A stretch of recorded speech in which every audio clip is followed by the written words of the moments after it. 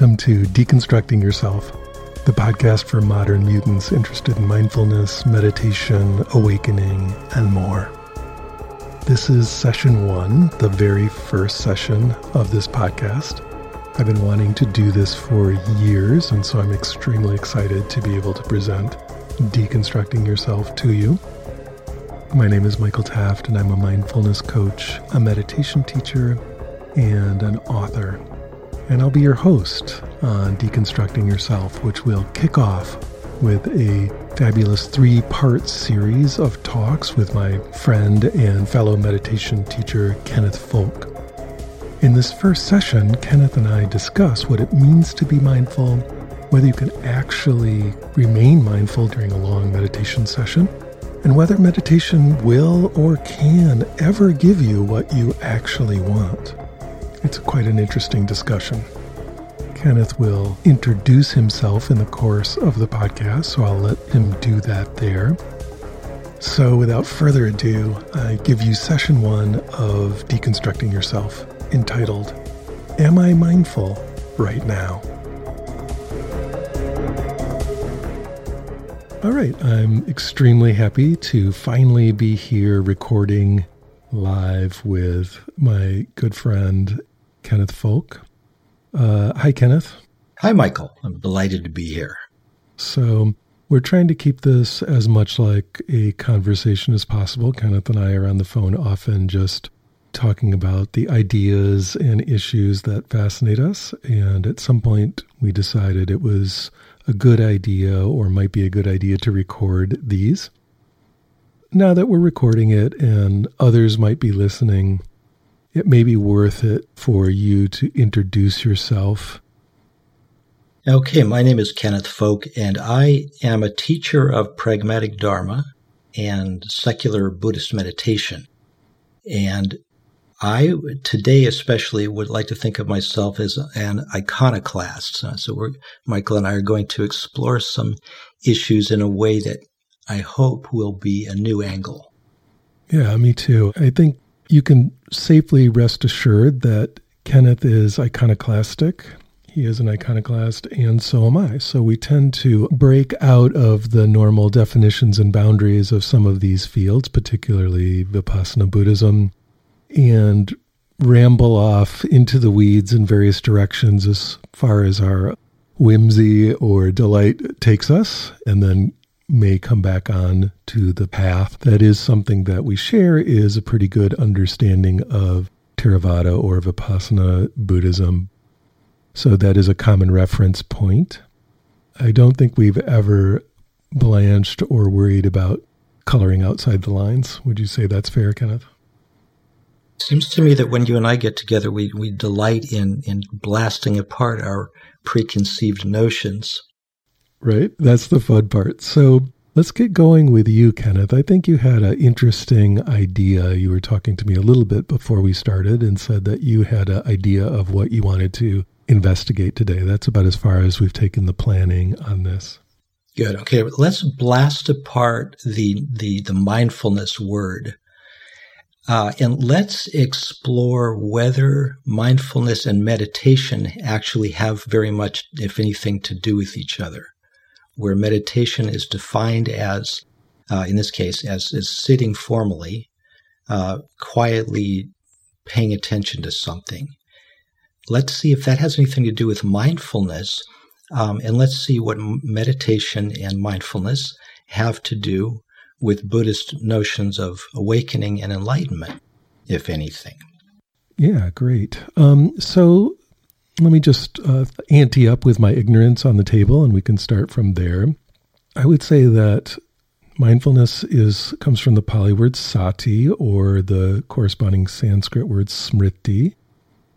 And the way I understand it, this was never considered to be like a meditation technique. This is a quality you're supposed to have in Vipassana. Right, so Vipassana is insight meditation, and one of the qualities of that is sati or smriti, which can be translated as remembrance. That's the actual everyday use of the word. Even today in Hindi, smriti would just mean to remember. But in Vipassana style meditation, sati or smriti means mindfulness. And now in the current United States, the mindfulness word has sort of taken over, where we talk about mindfulness meditation, and that usually means something like vipassana. I would agree with most of that. I would add that the reason we even have the word mindfulness in English relating to meditation and vipassana is originally as a translation of that Pali word sati, as you say. So I want to follow that back and talk about what is this sati thing, and why do we care? So I'll set it up with a little story. In 1992, I had just finished a 3-month-long intensive meditation retreat at Insight Meditation Society in Barre, Massachusetts. And I got back home to Southern California, and I was really on fire about what was happening in my practice, and I figured I hadn't yet had enough of it. So I sold my car and quit my job as a pizza delivery man and bought a one-way ticket to Southeast Asia, and then spent another year in intensive meditation retreat, half in Penang, Malaysia, and the second half in Rangoon, Burma. And was this with U Pandita or a different teacher? This was with U Pandita in Burma, and a month of the Malaysia trip, or the Malaysia stay when U Pandita came to visit Malaysia from Rangoon.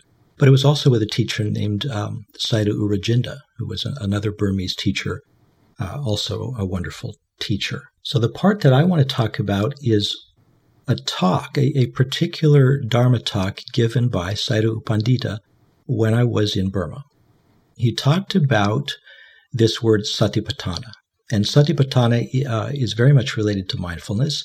It's something that Theravada Buddhists and Vipassana practitioners may know as the word that is translated as, the phrase, the 4 satipatthanas are the 4 foundations of mindfulness.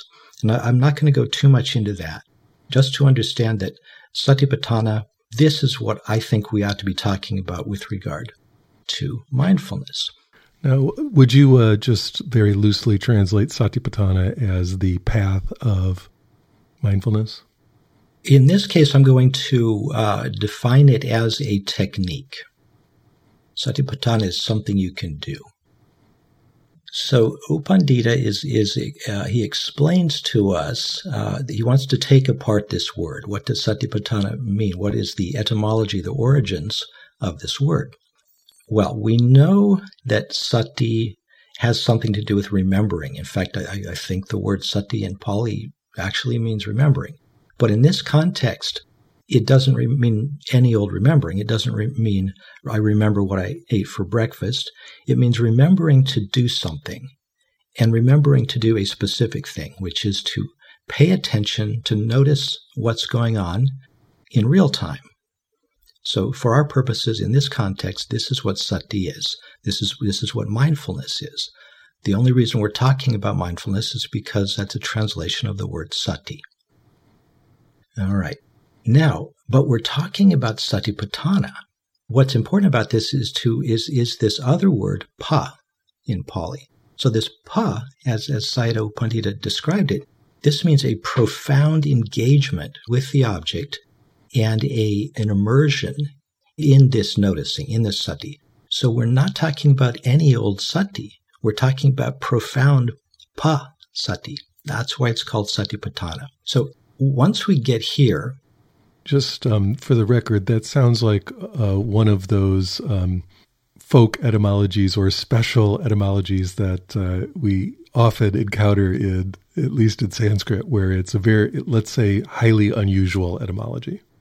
Right. So this is one of those things where people define these words within the context that they are creating for a very particular reason. Yeah, it's like a technical jargon. This is technical jargon, right? So we've got now this technical term, satipatthana, as a profound kind of noticing what's going on in real time.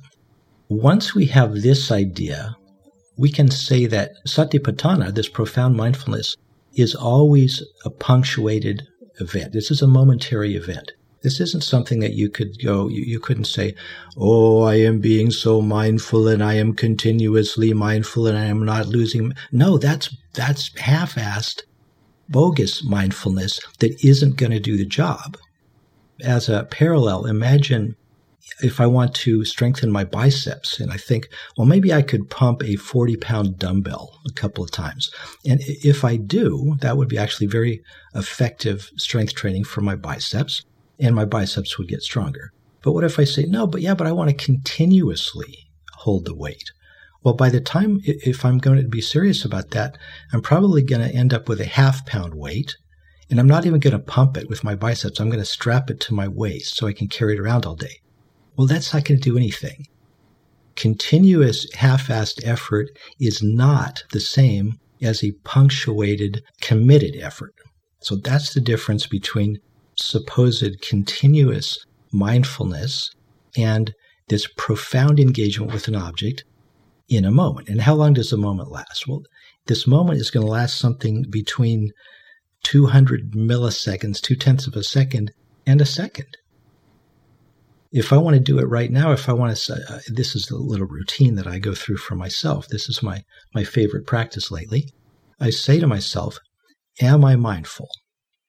And then I say, I don't know. Let me check. And now I have to prove it. So I'm going to say 3 things that prove that I actually am mindful.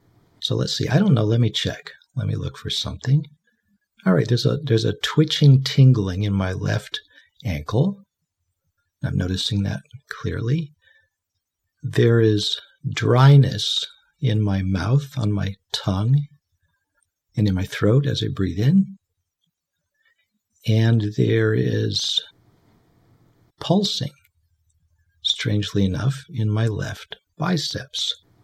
And because my internal auditor is willing to sign off on that, I'm going to give myself 3 attaboys. And I'm going to do that with this little clicker that I bought mail order. That it's a little clicker counter, and it increments a counter when you click it. All right, so I got 3 of them. Good. Now I'm going to say, I'm just going to do it again. Am I mindful? I don't know. Let me check. So notice that those were punctuated events, which means that if I think of it this way, so that's what my mindfulness is. That's the mindfulness that counts. Well, now I can think of my practice in an entirely different way.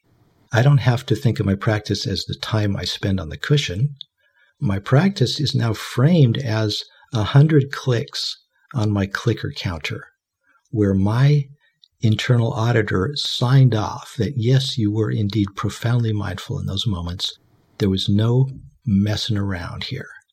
Okay, so this is interesting. It seems to be related to something that I would call complete engagement, where at least for a moment, attention is, going towards 100% engagement or involvement in an experience. Yes. So how do you know you're not just fooling yourself? How do you know that this isn't just, well, I want 100 clicks and I contacted the object and that counts? Like, how are you measuring this?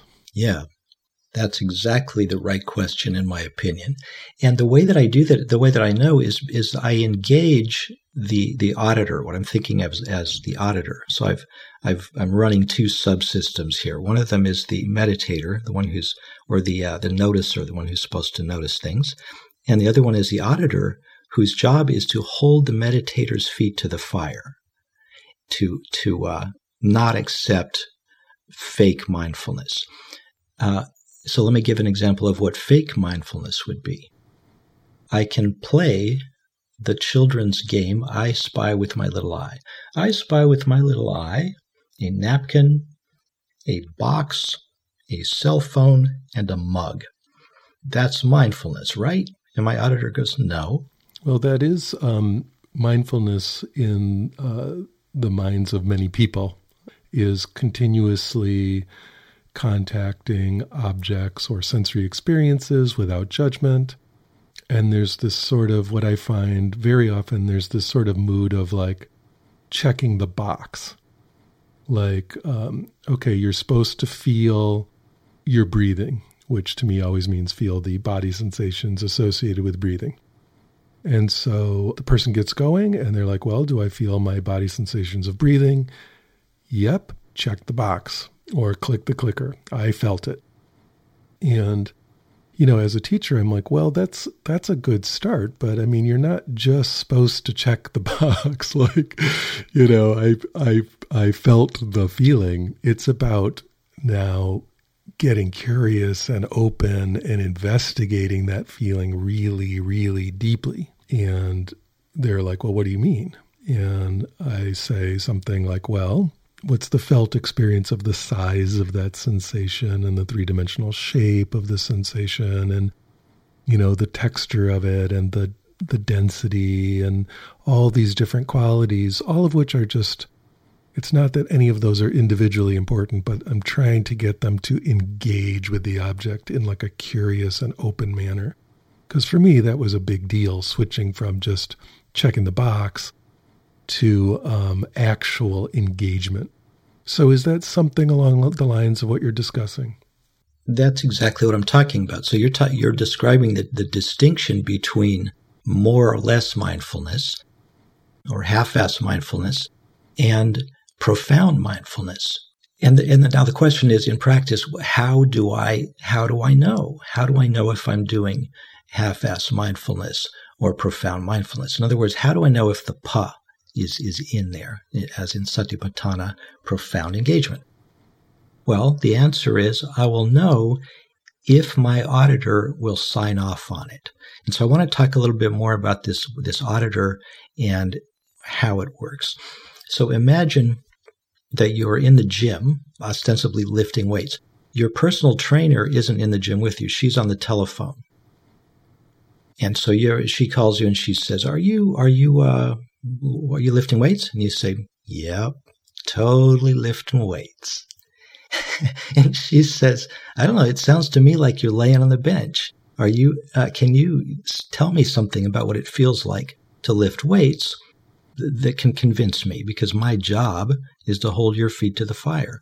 And you say, oh, all right, well, if you insist. Yeah, okay, well, I'm pumping a 40-pound dumbbell. So this is I Spy with my little eye, right? I'm just going to tell you, I'm going to try and I'm still blowing smoke, trying to convince her that I'm lifting weights. She says, all right, but what does it feel like to pump a 40-pound dumbbell? Okay, now you're cornered. The meditator is going to have to say something real. Well, let's see, there's pressure on the palm of my hand. I'm going to pick up a dumbbell right now. Well, it will usually start out with something like, it feels hard. Okay. It feels difficult. The auditor would go, yeah, you're still blowing smoke. What else you got? Right? Yeah. It's like, well, I'm going back and forth. Whatever. What does it feel like? Now, for this to work, what's going to inevitably happen as you move through the funnel of more and more credibility with the auditor, this is going to end up at body sensations. What does that dumbbell feel like in your hand? Well, I'm going to just make it up, but like you said, it feels like... Well, I actually don't even do that because I've got a dumbbell in my hand. Okay, good. At this moment. It is a 3-pound dumbbell as it happens, and I can feel pressure in the palm of my hand and on my fingers. I can feel rough texture, and I want to say heaviness. The pressure I'm interpreting as heaviness in the palm of my hand. And I can feel tightness in my arm, contraction in the forearm and in the upper arm. And that is how I try to convince the auditor that I'm pumping the weight. Right. This is why I'm always kind of picky about, instead of saying, for example, meditate on breath, on breathing or whatever, I will always spell it all the way out. I want you to meditate on the body sensations associated with breathing. Nice. Because as soon as you say meditate on breath, it could be anything. Think about the breath, imagine the breath, a visualization of the breath. Yes. In fact, let's do a game where you play the role of the auditor and I'll play the role of the meditator, and I will I'm going to make your life miserable on purpose for the purpose of the recording. So I'm playing the role of a very experienced meditator who thinks he knows what mindfulness is. And so let's do the routine. So the routine is, you as the auditor, you ask me, are you mindful? And I always answer the same thing, which is, I don't know. Let me check. And now I'm going to tell you, I'm going to prove it. Okay. Kenneth, are you mindful? I don't know. Let me check. Yep, I'm mindful. Prove it. Well, as you know, I'm an experienced meditator, and I know what mindfulness feels like, and it feels like this. I know that's how I know it's happening, because I'm used to it.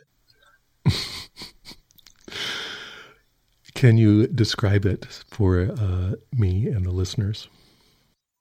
Oh, can I describe it? Well, yeah, a lot of loving kindness, a lot of divine light.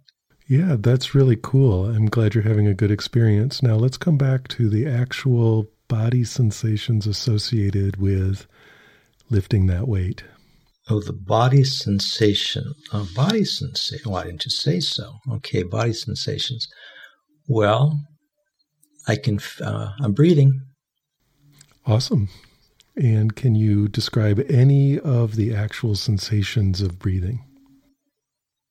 No, the actual sensations of breathing. Well, that's different. Let me see.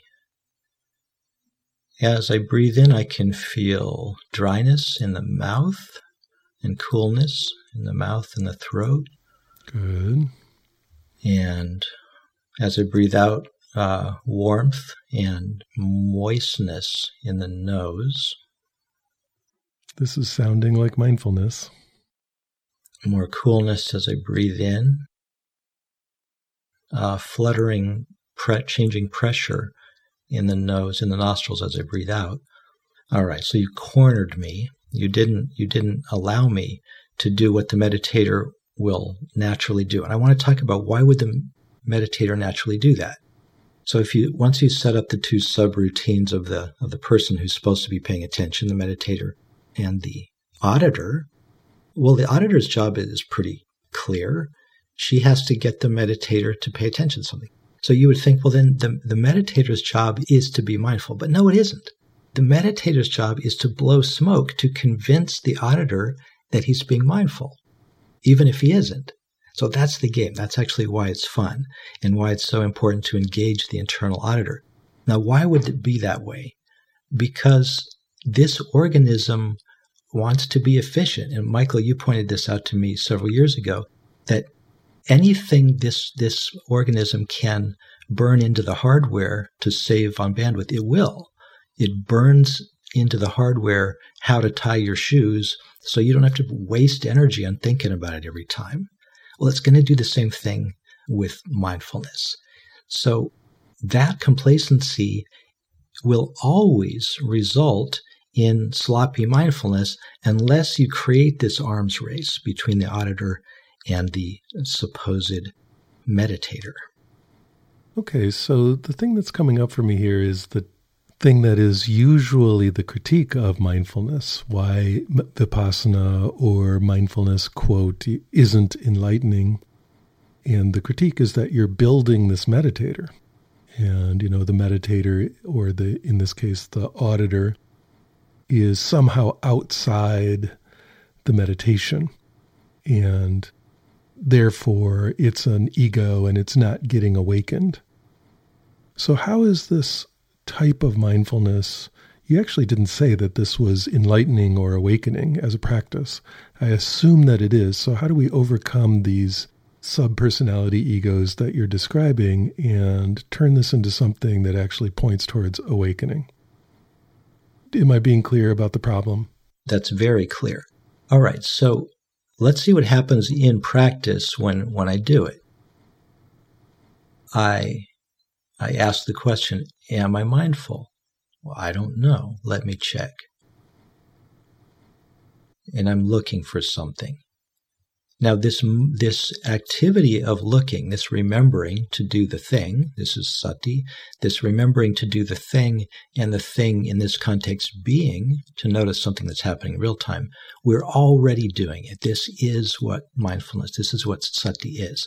I've got to find something. I'm looking, there's investigation, and okay, I've contacted something. There's an itch on my forehead. But I don't have pa yet. I don't have profound engagement. So I'm going to have to look. I'm going to have to find out something about it. All right, I'm noticing the itch. It's fading in intensity. Now it's coming back a little bit, and it's radiating. Now that's profound engagement with the object. And I proved it by saying something about it. And now I want to reflect on, and what did I get out of that? Or what happened there? What happened was there was so much engagement of the processing capacity of the mind in that activity that I forgot everything else. There was no sense of I'm doing this, there was no sense even of I'm convincing the auditor. There was just commitment to that. That is a moment of awakeness.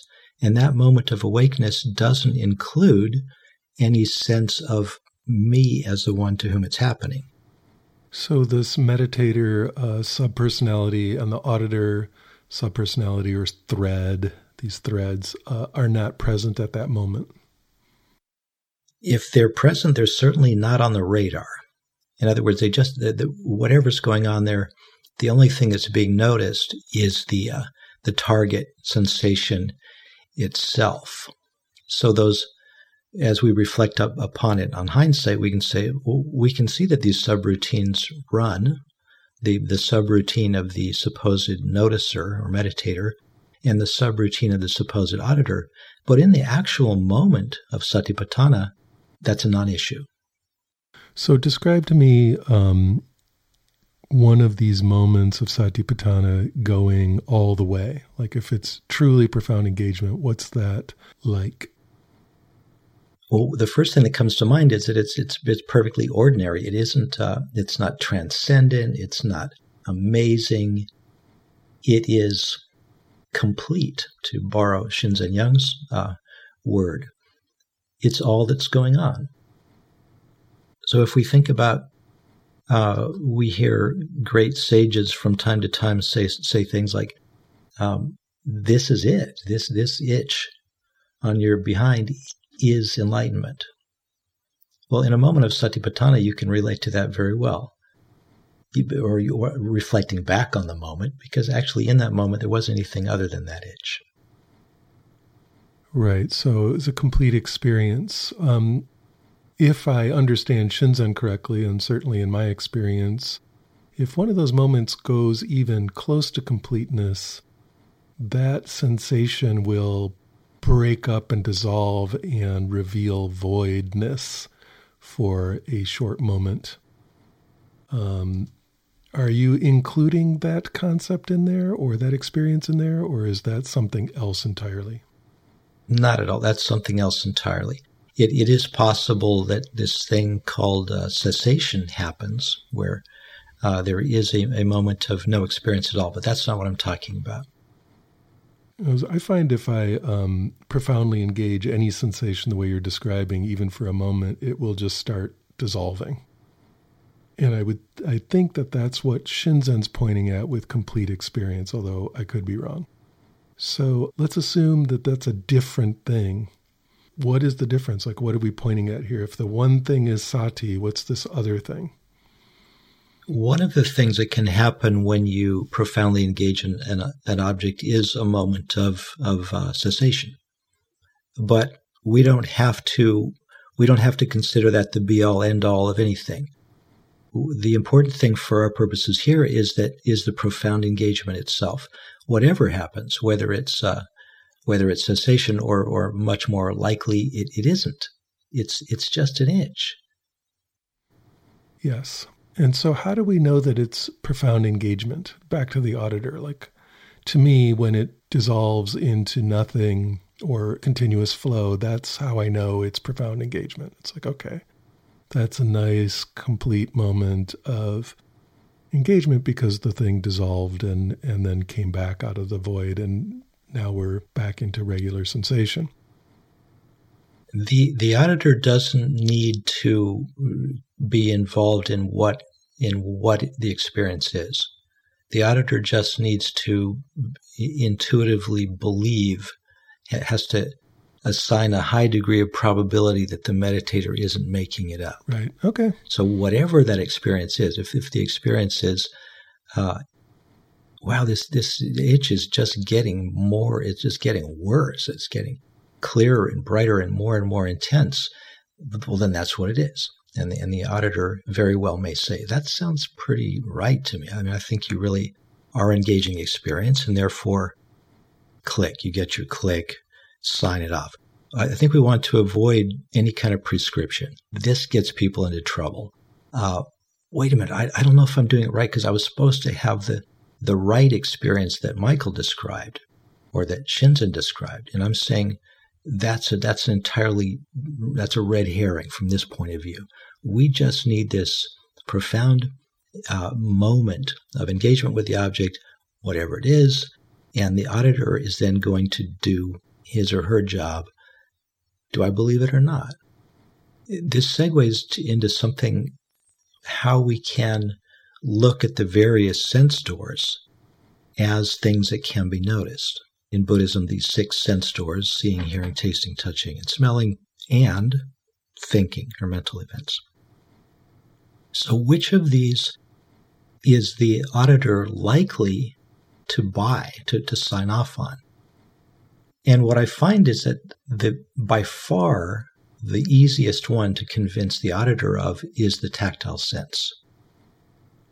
I very well may be mindful of thinking, for example, but it's going to be hard to convince the auditor of that.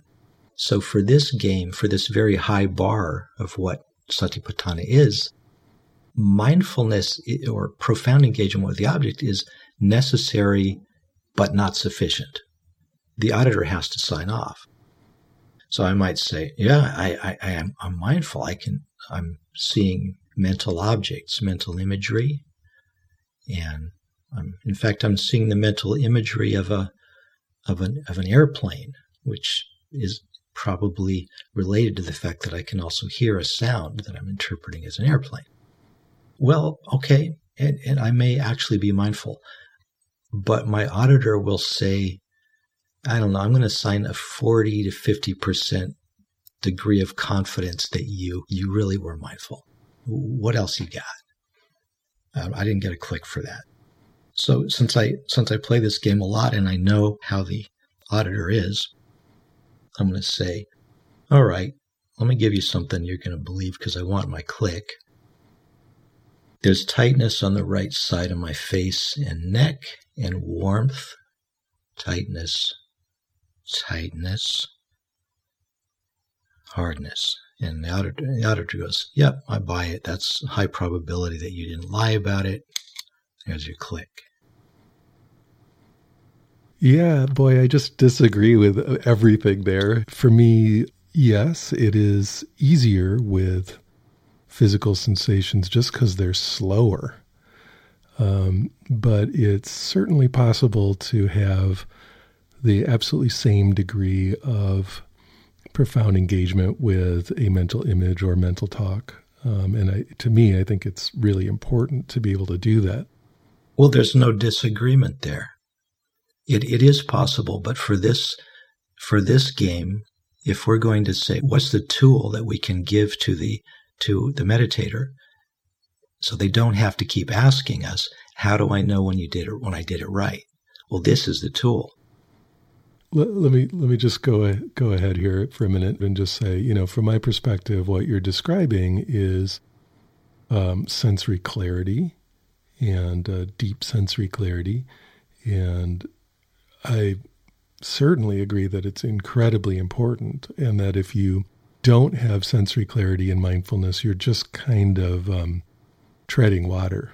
You might have some really small sense of presence or small sense of engagement in the moment. But if you want to expand up and out from your plateau, you have to go into the sensory clarity, profound engagement, exactly how you're describing it. Right. So we're back to this, we're back to contrasting some kind of supposedly continuous, but I will argue half-assed mindfulness with this profound engagement, which will necessarily be a punctuated event, a momentary event. So from my point of view, 100 clicks, if I get to click my clicker 100 times during a day, that's vastly more powerful than glossing it, than imagining, oh yeah, I was mindful the entire time. And in fact, we're coming back to where we started. Does meditation, as defined as sitting quietly for an hour paying attention to something, have anything to do with profound mindfulness? Not necessarily. Now, it's possible that I may get a few clicks during an hour of sitting, but it's also entirely possible that I won't, that I'll gloss it the entire time, and I may enter various states. I might enter a pleasant hypnagogic state, or I may even enter jhana. But without that profound engagement with the object, I didn't do the thing that is directly correlated with a moment of awakeness. I didn't get my satipatthana.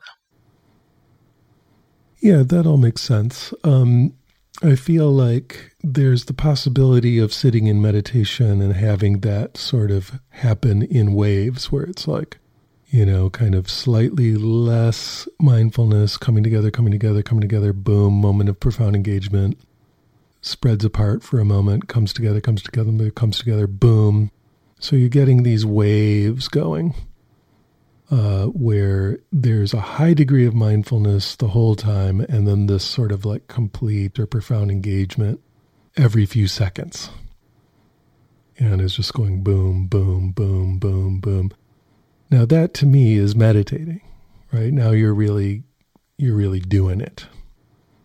And because you're bringing this profound mindfulness to the object of meditation over and over and over and over and over and over and over, you've learned to kind of surf that. And that's when you can start saying that you're really doing it. Right. And I get what you're describing here is even doing it once is a big deal and actually something that can be considered much more useful than sitting and meditating and not doing that at all, even if you meditate in a deep jhana state or whatever for hours. And being able to do the thing you're describing, you can do it even walking around in the world, right? It doesn't have to be this is where, like, so far nothing we've talked about is really iconoclastic, right? We're actually you're quoting a, traditional Buddhist teacher and sort of unpacking what he's saying. And I feel like the leverage point of something different or sort of challenging people's assumptions is that you're saying that this isn't really something that is, quote, meditation, because you don't necessarily sit there for 30 minutes doing this, number one. And number two, you might notice yourself doing it when you're not in formal meditation. That's right. This is the iconoclastic point, as you say. This doesn't have to have anything to do with meditation as we normally think of it. We normally think of, meditation is when I sit on the cushion quietly and do whatever I do. The thing is, you can do any number of things on the cushion, and I think we all do. I can sit on the cushion for an hour and ruminate or worry or have a sex fantasy or go to sleep. There may or may not have been any profound moments of contacting an object during that time. For much of the time that I spent on intensive retreat, it was years I did that.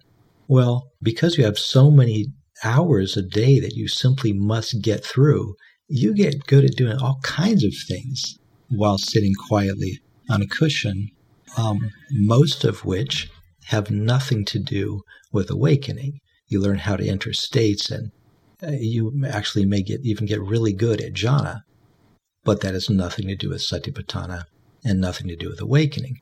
So if we reframe it, it's my 100 clicks a day that's doing the work here. Suddenly, whether I'm sitting or standing or walking or lying down, which are the 4 traditional Buddhist postures for satipatthana, who cares? It doesn't matter which of those it is. We don't have to go so far as to say, well, you should stop your sitting practice. I'm not saying that, but I am saying from the point of view of satipatthana and awakeness, I don't care if you have a sitting practice. And in fact, if I go back to reality testing and I say, of the people I know who I believe are awake to my satisfaction, do they all have a sitting practice? And the answer is no. I have one friend in particular who I call awake, and he has never been a meditator. He's not a meditator now. And he doesn't claim to have experience of any particular altered states. That wasn't his path at all. His practice was and is paying attention to the moment-by-moment changes in his body sensations and emotions during social situations. Which is profoundly powerful practice, for sure. Which is satipatthana, because it's this profound momentary engagement with some real-time phenomenon, some experience. So even one data point like that, if you accept that it's true, that this fellow could be awake, never having meditated or having experience of altered states, that can really blow out of the water these notions we have where we conflate sitting practice and intensive sitting retreats with awakening. They're 2 different things. And yes, you can awaken while you do sitting practice and intensive meditation retreats, and you can awaken without doing those things. Well, let's unpack this further, because from my perspective, you're just describing a moment of connection with some concentration and sensory clarity, right? You're contacting particularly body sensations with a good amount of attention and with a good amount of clarity as to the details. But to me, that's good. I want people to get there. I want to go in that direction, but that's certainly not the thing. It's just a step on the way to the thing. So how does this actually, in your eyes, have anything to do with awakening? For me, this is the only thing. It's this moment of profound noticing what's happening as it's happening is completely correlated with awakeness. And so how would this, in your eyes, relate to something like understanding that there's no such thing inside you called a self, or any kind of other experience or knowledge of something that would classically be called enlightenment or awakening? The reframing of my narrative to say, wow, I can't find anything in here that seems to be a self, flows from these profound moments of engagement with something where it becomes a non-issue. Please unpack that a little further. In the actual moment of satipatthana, which is a moment of awakeness, there's no such thought process. There's no such storytelling. Oh, here I see that I'm not a self. No, that storytelling comes after the fact when you process myriad moments of this, and you look at it from all sorts of different angles, and you realize, well, yeah, now that you mention it, I've never found anybody in here when I've looked. But that is storytelling about the actual moment of awakeness. And the actual moment of awakeness, in that moment, it's not an issue. Whether there is or isn't a self is just not, there's no storytelling. Sure. Of course, that's a story told after the fact. However, to me anyway, the experience in the moment is the one I was describing, where these momentary arising of sensations keep dissolving into nothing. Okay, I want to talk about this because I disagree, and I want to say why I think this is important. If we identify any particular experience as the right one, I think we're in trouble already. The experience is as it is, and whether that experience is things dissolving into nothing, or whether that experience is things not dissolving into nothing, that can be profoundly contacted, and that's a moment of awakeness. Yeah, I think what's interesting is that in my experience anyway, and it sounds like it's different than your experience, profoundly contacting anything shows its impermanent nature. It just starts to just fall apart. And I'm not doing that to that. It's not a story I'm telling. It's just a function of how much concentration and clarity and equanimity I'm bringing to the contact. So to me, that's the difference between, like, let's say 90% engagement and 99 point something engagement is that it starts to just reveal, the experience starts to just unpack itself. I'm having trouble knowing why wouldn't that just be applying a preconceived understanding after the fact. What if I engage the object profoundly and it gets stronger? Now it's changing, so after the fact I can say, well, impermanence applied. But the idea that it has to fall apart seems to me, there seems to be some kind of circular reasoning there. Well, I'll only accept that it's real if it does what I think it ought to do going in. So that doesn't leave open the possibility that it can do something I don't expect it to do. Well, actually, it does. I just don't experience it doing that. Experiences are always doing interesting things because they're changing. I feel like there's a big X factor in what you're saying, which is how we actually know the difference between just some engagement and enough engagement that it's awakening. I think the key to this is engaging the auditor. And this is a process of working with it for each yogi. What is the auditor willing to accept? And the bar keeps being raised. I think even before we have the notion of the auditor, we let ourselves get away with a lot of gloss. So that's when we think we're doing fine if we say, yeah, kind of casually, all right, let me see, let me play I hear with my little ear game. So I say, all right, hearing, that's an airplane. Hearing, that's traffic noise. Hearing, that's, not sure what that hissing sound. Hearing, that's the neighbors making noise in the stairwell. Now, I think for a while, or maybe for decades, we'll let ourselves get away with that.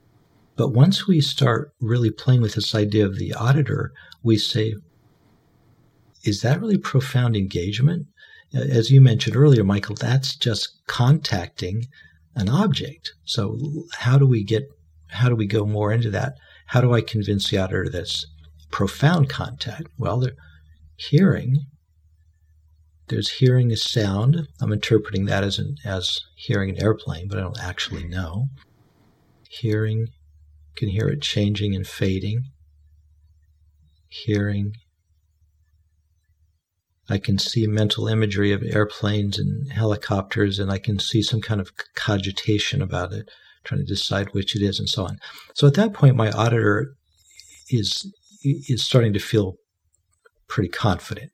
All right, you get a click for that. So I'm going to get a click. I think that something that we can do for our students that will really juice their practice, really kick it into turbocharge mode, is to show them that most of what they're doing is a gloss. So that this is back to my nudging, goading, iconoclast mode. I think most of what people are doing on the cushion is not leading to their awakening.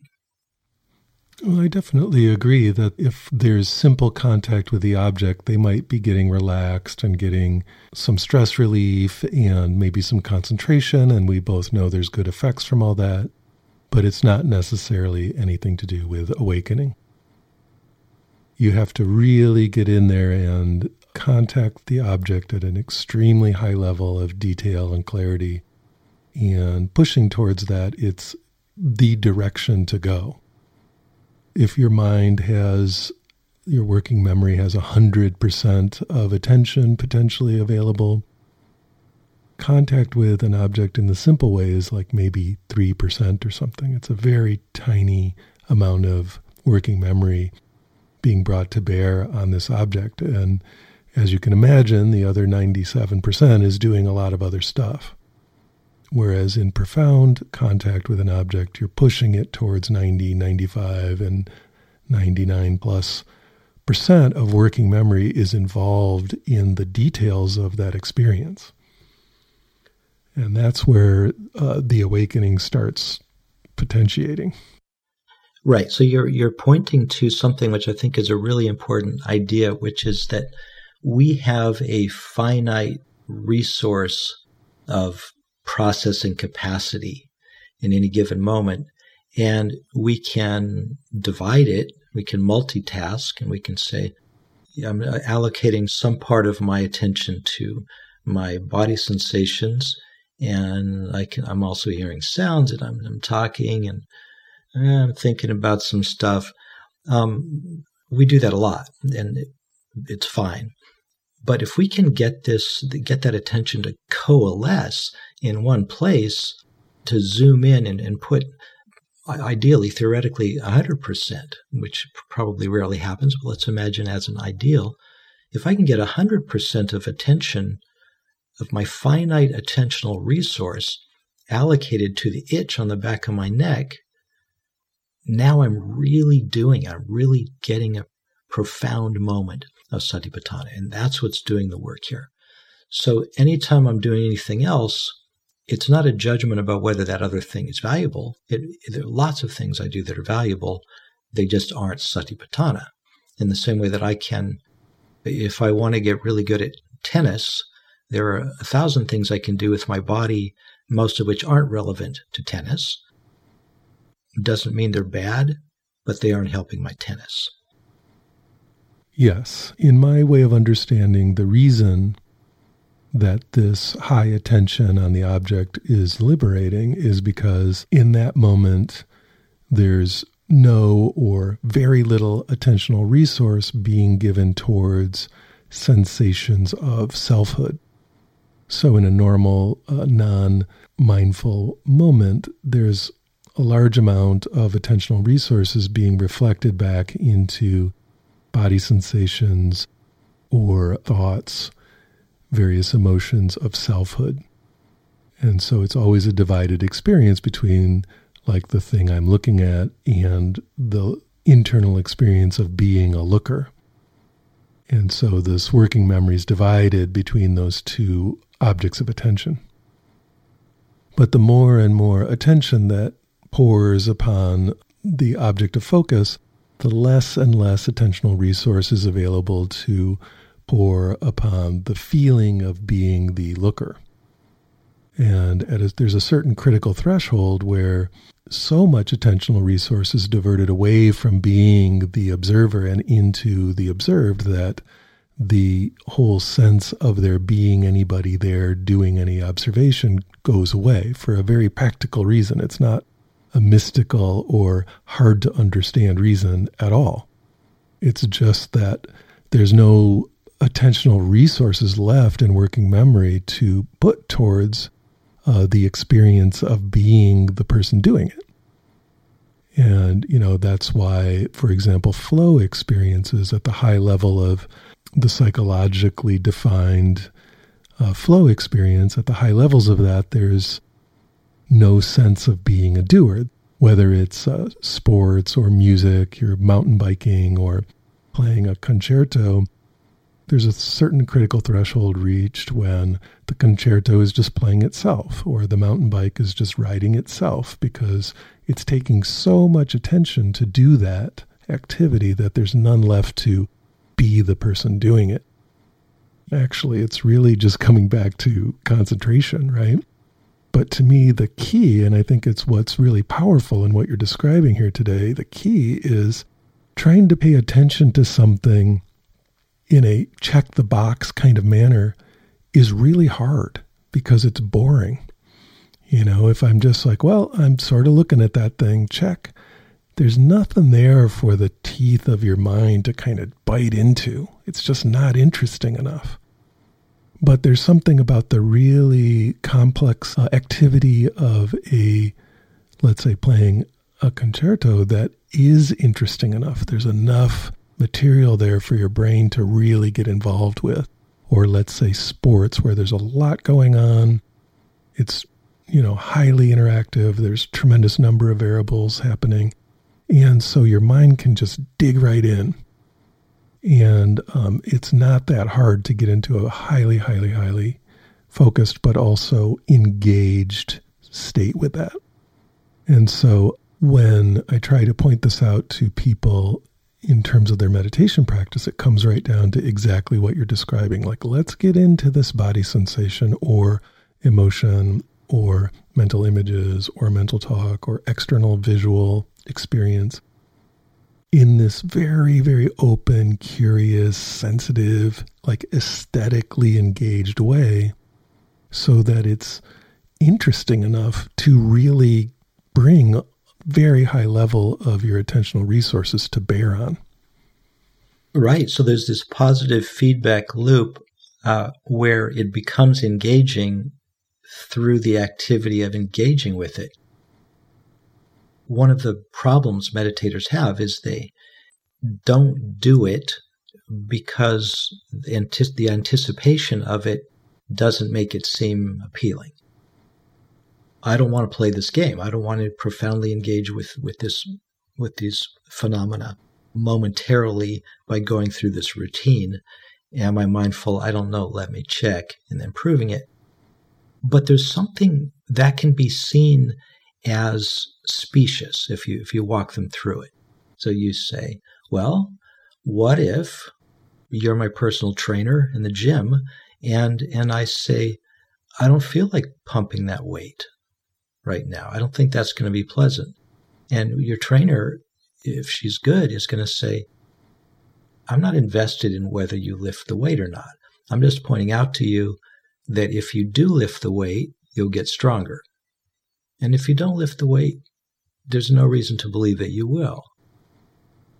So the onus is on you to either do this thing, which leads to progress, or not. But don't ask me to talk you into it.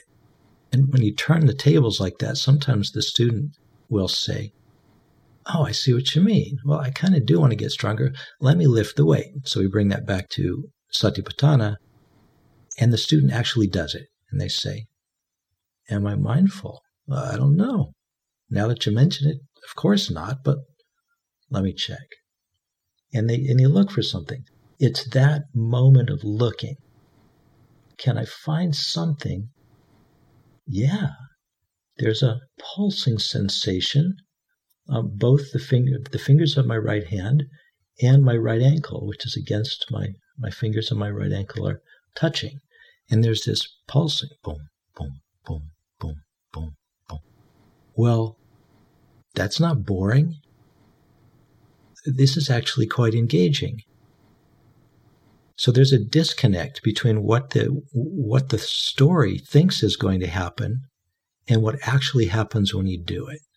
So that I think part of our challenge as meditation teachers is to just keep urging people to do it and stop abstracting it into something that they may or may not think they want to do. If you want to improve, you got to do the thing.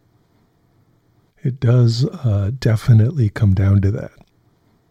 And I think that this idea of the psychological concept called flow from Csikszentmihalyi is actually helpful here, because what I find is that in the meditation traditions, there's this idea of, well, this is the object, meditate on that, and that's it.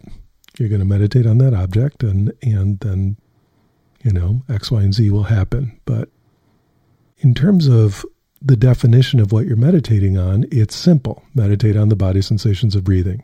Boom. That's how it's described.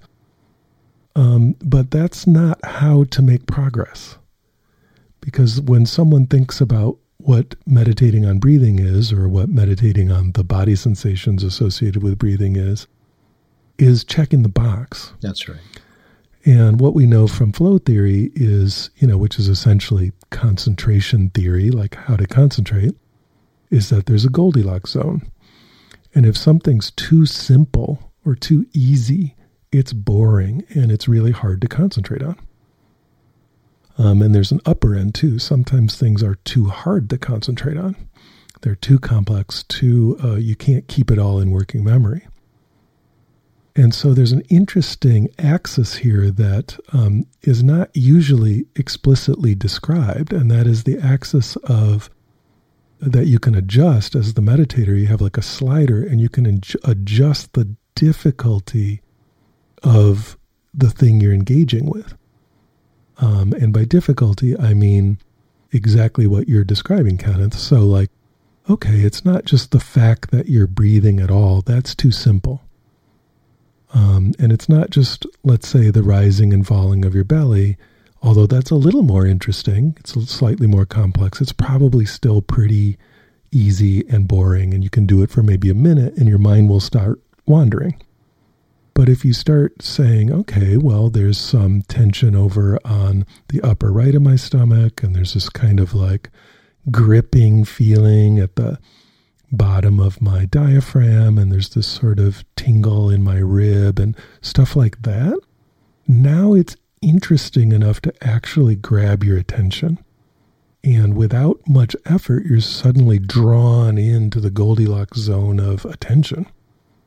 And, what people don't seem to realize is you as the meditator get to adjust that slider until you are engaged.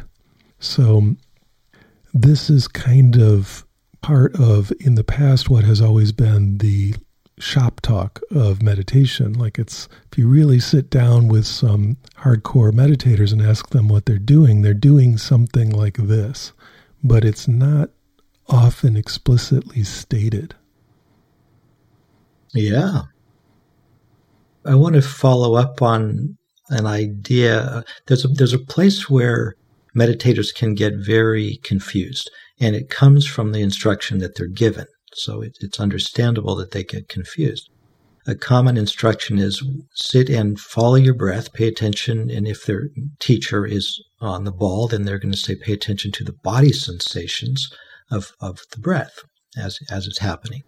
All right. So then the teacher might say something like, and you must do it continuously.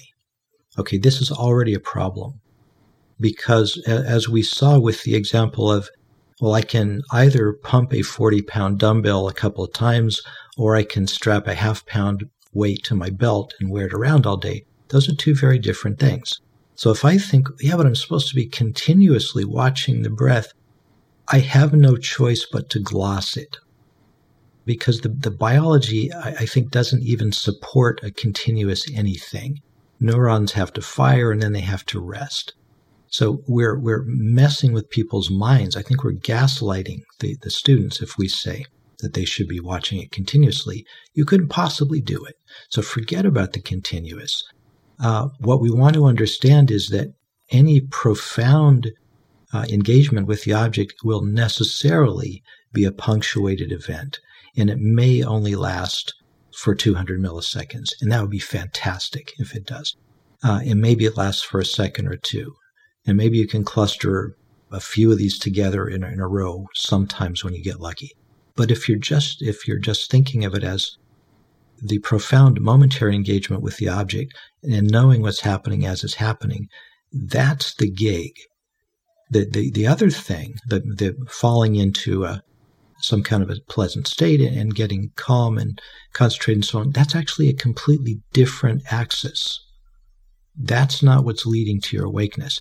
Now, in the Mahasi system, they teach those together, and it becomes incredibly confusing for students. I remember during that same Burmese retreat that I was talking about earlier, the meditators would sometimes say to U Pandita, well, we're doing the noting technique as you suggested, and yet this aversion keeps coming up and boredom and anger and so on and sleepiness. How come it doesn't work? And U Pandita would say, that's because you're not being mindful.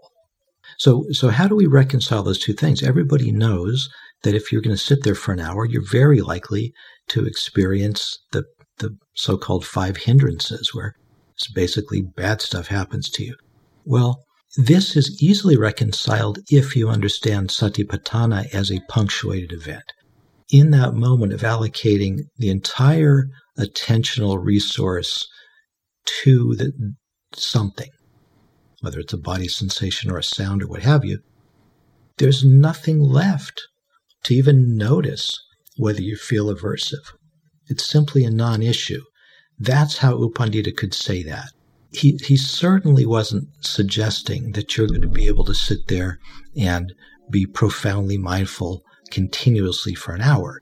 Mindfulness doesn't get to be the one thing that's immune to the law of impermanence. Yeah, this makes perfect sense to me. On the other hand, I think it's not reasonable to think that someone is going to be able to lift a 40-pound weight if they are too weak and they've never lifted weights before. And there is some utility in practicing with 3-pound weights all day and then practicing with 5-pound weights till you do get some ability to focus to the level you're describing. That's right. And I calibrated that thought experiment to myself, just guessing I could probably pump a 40-pound dumbbell a couple times. But that's just me. Somebody else could pump a much heavier dumbbell and somebody else could pump a lighter one. But for me, the important thing is the punctuation of it. So I argue that you can strap the half-pound weight to your belt for the rest of your life. It has nothing to do with pumping a dumbbell. At some point, whether it's a half-pound dumbbell or a 40-pound dumbbell, you still got to pump a dumbbell. Yeah, I think what I'm saying, though, is you have to be able to concentrate to the level that you're describing. And for some people, that is, even for a moment, is really hard. And so there is the kind of stuff I'm describing where you're getting better and better at full engagement because you're noticing more and interesting detail about the object. And then there is the utility of just being trained in some focus. Even if that focus is less than what you're describing, as it gets higher and higher and higher, eventually they're going to reach the threshold where they can do one of these moments of profound engagement. Okay, let me reality test that, because I've been, for a few weeks now, since I've been really intrigued by this idea of engaging the auditor. I've been teaching this to various students, and I'm not finding anybody who can't do it. You know, if they're willing, you can coax them through the process, just showing them that the auditor, I don't know, I'm not convinced that was mindfulness. Can you give me something else? And you coax them more into it. It inevitably gets to body sensations, and they will give you in the first session something that your auditor can confidently sign off on. And you say, yes, you were just mindful. I'm not finding anybody who can't do that. Now, granted, it's a skewed sample because they're here because they want to learn this, and they're probably not beginners anyway. I don't know to what extent an absolute beginner can do Satipatthana as I'm describing it, but I do have a data point that's relevant. A friend of mine taught his 4-year-old son to do a noting technique using the phrase "there is." So if I do this in real time, it sounds like there is itching, there is tightness, there is hearing, there is itching. And my friend sent me this video of this little kid saying this, and it's a little kid saying, there is seeing, there is hearing, there is seeing, there is love.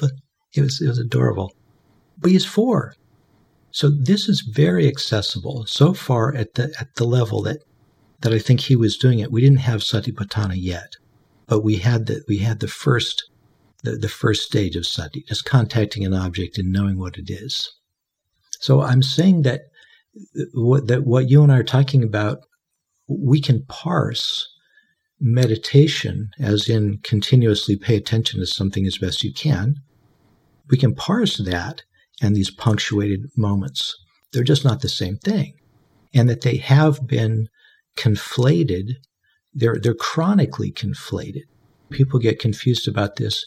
And this is why people come to me having meditated for decades and feeling unsatisfied in some cases with their practice and say, I don't know, I'm not moving through this traditional map of the progress of insight that I keep reading about.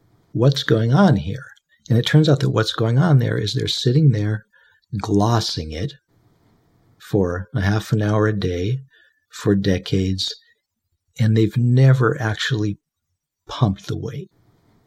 All right. So 2 things. One, the way you're describing it, again, which to me is moving into some sensory clarity, I definitely agree. Anyone can do that.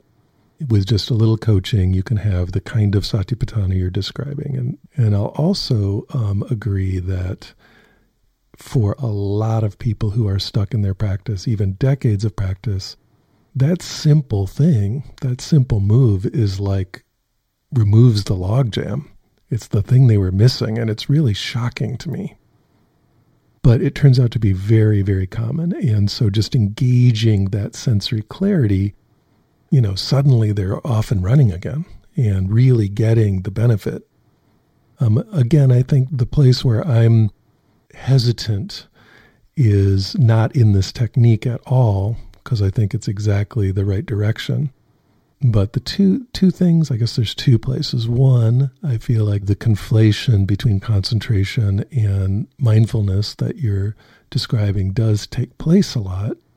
But part of the reason it takes place a lot is because the better you can concentrate, the higher level of this Satipatthana you can engage, because you're getting more and more and more of the resources of your working memory to bear. You're training that.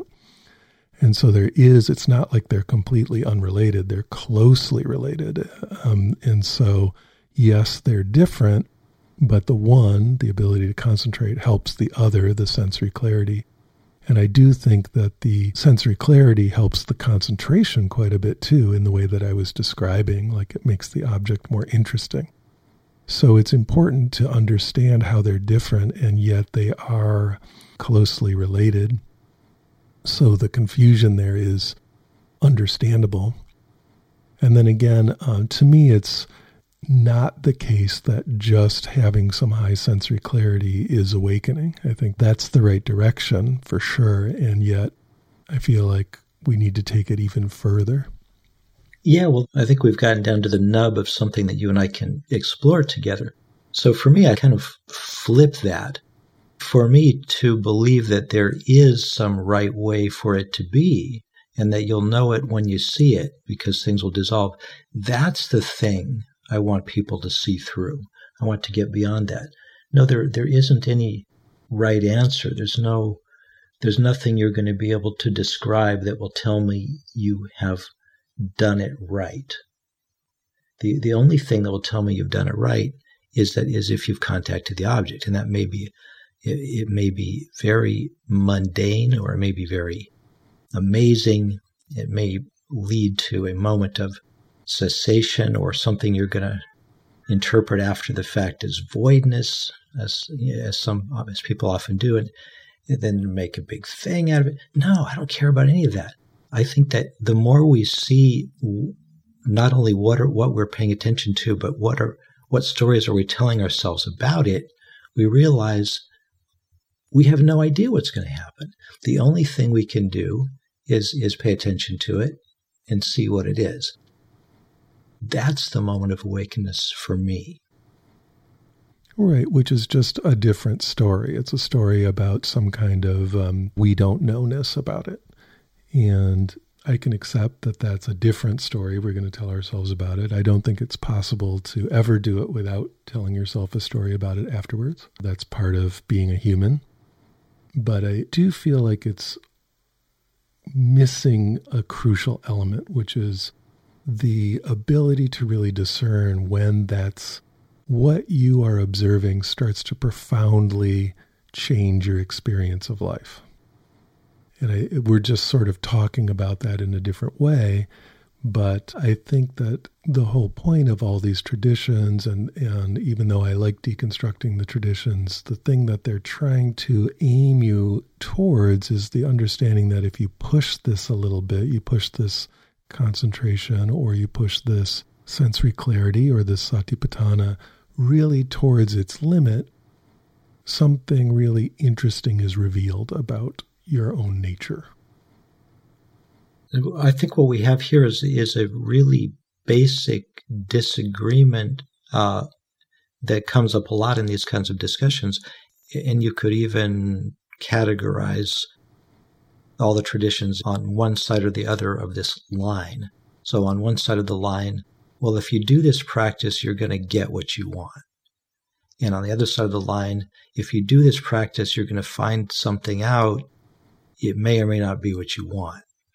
And I hear you in the camp of if you do this practice, you're going to get what you want. And I'm on the other side of that, which is a more traditional Buddhist idea. Yeah, I would completely disagree and just say, I think that most people do the practice, and if they get to the level of, like real engagement that we're describing one way or another, usually it's something that they had no idea they wanted.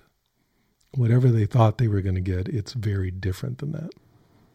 Yeah, we have a good conflict here, which sets up our next talk. One of the things that we can explore, which I find endlessly fascinating, is these stories by which we frame our practice.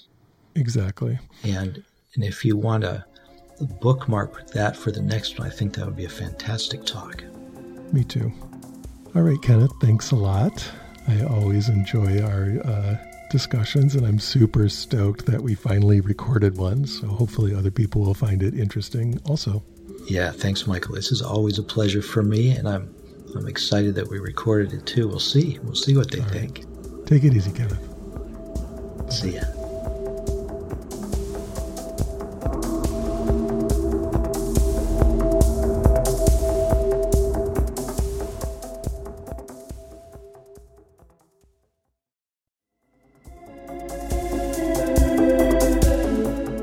That's it for this episode of Deconstructing Yourself. I'd like to let you know about an upcoming retreat with me this summer in Costa Rica. From August 3rd to the 10th, we will come together to focus on non-dual meditation practice with a particular theme of embodiment of awakening in meditation and in life. For 7 days, I'll be giving non-dual meditation teachings, practices, and guided meditations, as well as personal meditation instruction to each member of the group. The retreat will be hosted at the Blue Spirit Retreat Center, located in the Nosara region of Costa Rica's Pacific coast. The retreat center is perched on a hilltop overlooking the ocean and a 3-mile white sand beach that is a protected turtle refuge. The pristine nature, subtropical climate, and members of the Deconstructing Yourself Sangha will create a unique environment for your meditation retreat. If you're interested, check out deconstructingyourself.org, where there's a link to the information page. I look forward to seeing you there. If you enjoyed the podcast, please recommend it to a friend or talk about it on social media. Doing that helps it find its way to more people who might be interested. If you're moved to support the podcast, you can do that by contributing to the production costs on my Patreon page. That's at patreon.com/Michael Taft. The money goes to support the recording, production, and bandwidth costs of this program, which are substantial. By contributing to Patreon, you're making it possible for me to continue to create and share these conversations as often as possible. A special perk for high-level contributors is a monthly or even bi-monthly event with me on Zoom, where you can ask me any meditation questions you have. I deeply appreciate your support. I also have a number of free resources for you, beginning with my YouTube channel. There are hundreds of hours of free guided meditations and videos there, so if you're interested, that's quite a large resource and offered to you completely free of charge. The channel address on YouTube is MWT111, or you can just search my name, Michael Taft. I encourage you to subscribe to the channel and join me each week for a new live guided meditation session. If you'd like to interact with a broad community of people interested in meditation, particularly those who engage with my YouTube meditations, I have a free Discord server called Deconstruct U. That's deconstruct and then just the single capital letter U. There are a large number of discussion channels there, and it's free, so hop on the server and introduce yourself. And of course, there's the deconstructingyourself.com website itself, which has articles, interviews, and more about meditation going back over 12 years at this point. So be sure to check that out. Beyond these free options, I also have a number of paid online courses to help you grow and develop in your spiritual practice. You can find out about those either by signing up for my email list at deconstructingyourself.com/signup or at the site deconstructingyourself.org. I look forward to seeing you in class. The Deconstructing Yourself podcast has always had excellent sound, which is the result of an amazing audio engineer and amazing human being named Stephen McNamara. He's an all things audio person with many decades of experience in producing music and spoken word audio. If you're interested, you can contact him at his website, yogitar.com. That's yogitar.com. Music on the Deconstructing Yourself podcast is a track by Peter Baumann entitled Crossing the Abyss from his album Machines of Desire. Thank you for listening.